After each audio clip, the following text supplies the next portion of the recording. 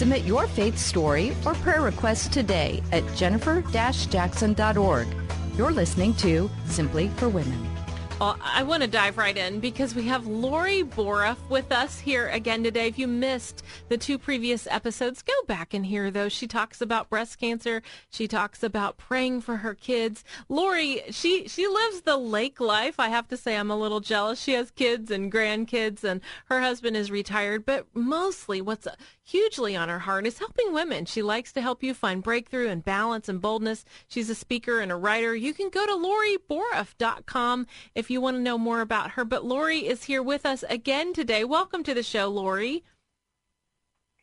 Thank you. Thank you for having me. I'm really thrilled to be back. I love your podcast, Jennifer. Oh, thank you. It is helpful, and it's wonderful for us to see as women that we aren't alone. The things we walk through, others are going through, and that Jesus is the answer. The Lord really is the answer. His word, prayer works, prayer counts, and it makes a difference. And he wants to heal our hearts. You know, we were talking about your son. It was kind of a cliffhanger, but your son got the news that he might be incarcerated for 7 to 14 years. And when you heard that, you didn't even know how to pray, but God gave you Deuteronomy 33:12. Tell us Deuteronomy 33:12, and then tell us the story and what happened. When the police officer came to arrest our son and took him away, I just said to God, I'm a praying mom, but I said to God, I don't know how to pray this. I just don't know how. I don't have any words.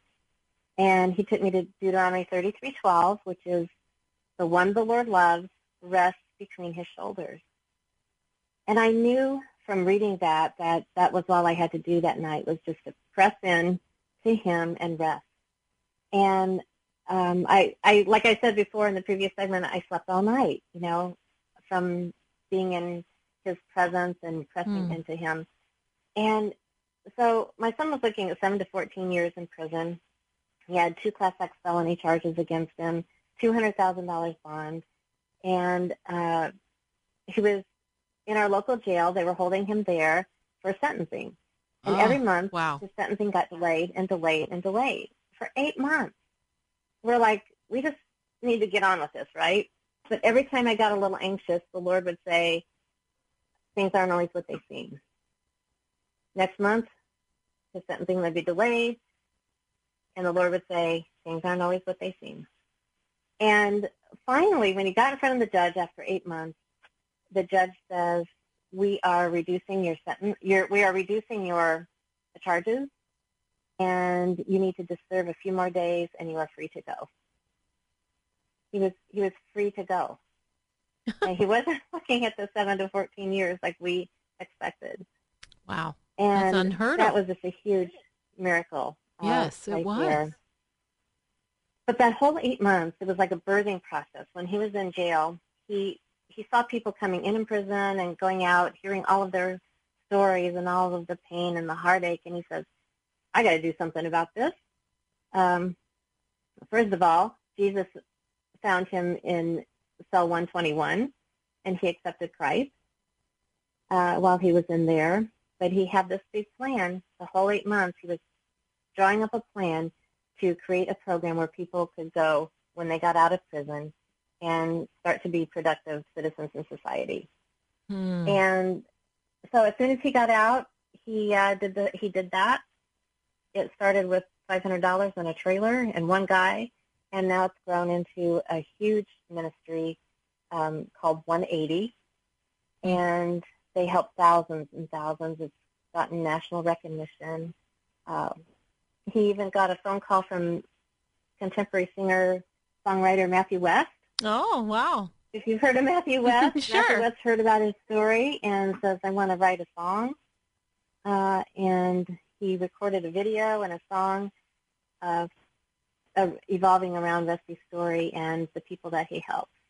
Wow. So, I mean, it's just been one thing after another, and it's expanded into the school systems, helping kids in schools and the jail ministry. And it's just been God did way more than we could ever imagine with it. Well, it sounds like he got a second chance, and he didn't just sit on it. He literally went from that second chance to encouraging so many people. That's what's very unique about this story.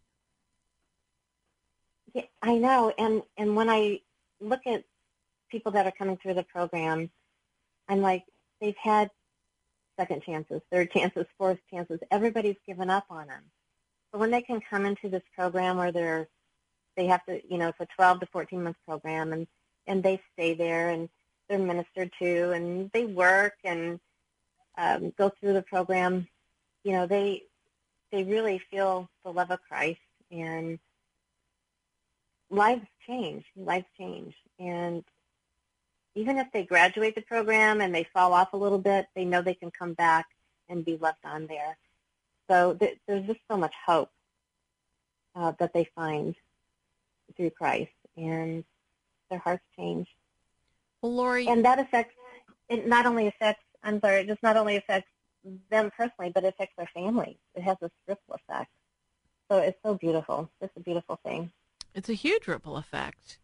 Lori, you've faced breast cancer, a son possibly going to be incarcerated. What would you say to someone right now who is just looking at just something that feels like such a mountain to them? I would say things aren't always what they seem.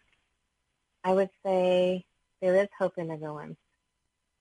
We all have personal 9/11s, whether it's a divorce or an illness or job loss, kids on the wrong track. In our world crashes, I call that a personal 9/11 when our world crashes. But with Jesus, we never lose hope. We always have that hope. It can just get buried under the hurt, the depression, the sadness, the grief, the betrayal. It just gets buried. And it's just so important to process that emotional pain so that you can heal and get real again and find that hope again. It's there. You don't lose it. You don't lose hope when you have Jesus. What if someone hasn't found that hope yet? Is it ever too late? It's never too late. It's never too late. And I guess I was starting to say that with the people that are coming through the 180 program.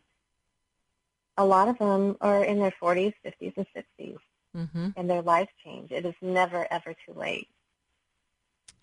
And so they go after God. Why don't we have about 3 minutes left? Why don't we just pause, and would you like to lead us in a prayer? Maybe someone is just ready to cry out to God right now in the midst of a personal 9/11, as you would say.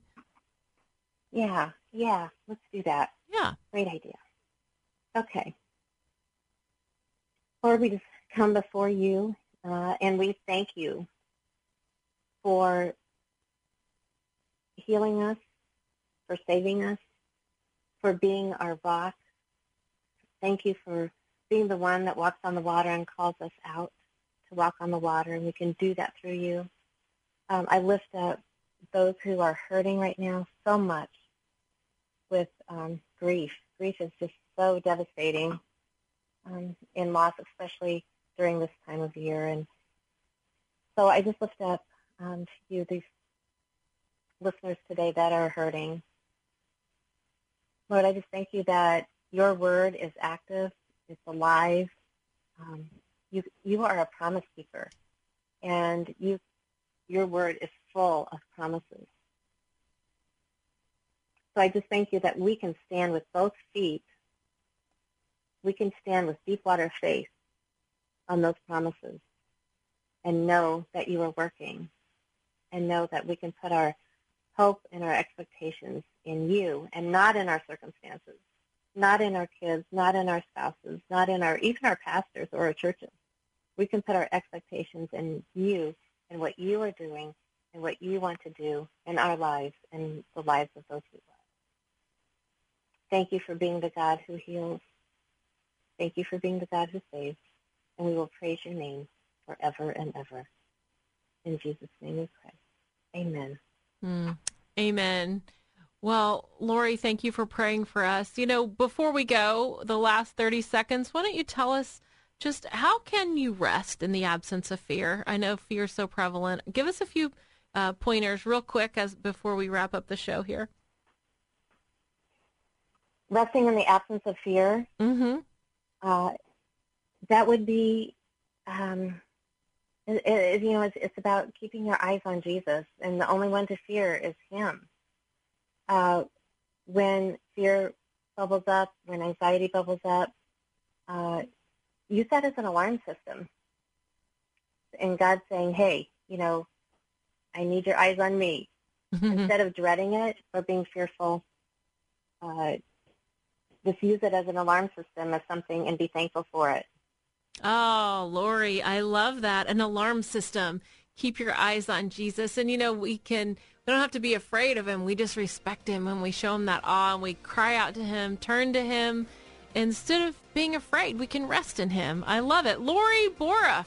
Go to LoriBoruff.com. She has so much inspiration, encouragement to boost your faith, to give you that hope and that deep water faith. You're out there. She believes in miracles. She's seen God move in so many ways. LoriBoruff.com. Well, you have been listening to Simply for Women. I'm Jennifer Jackson. I hope you'll have a great day.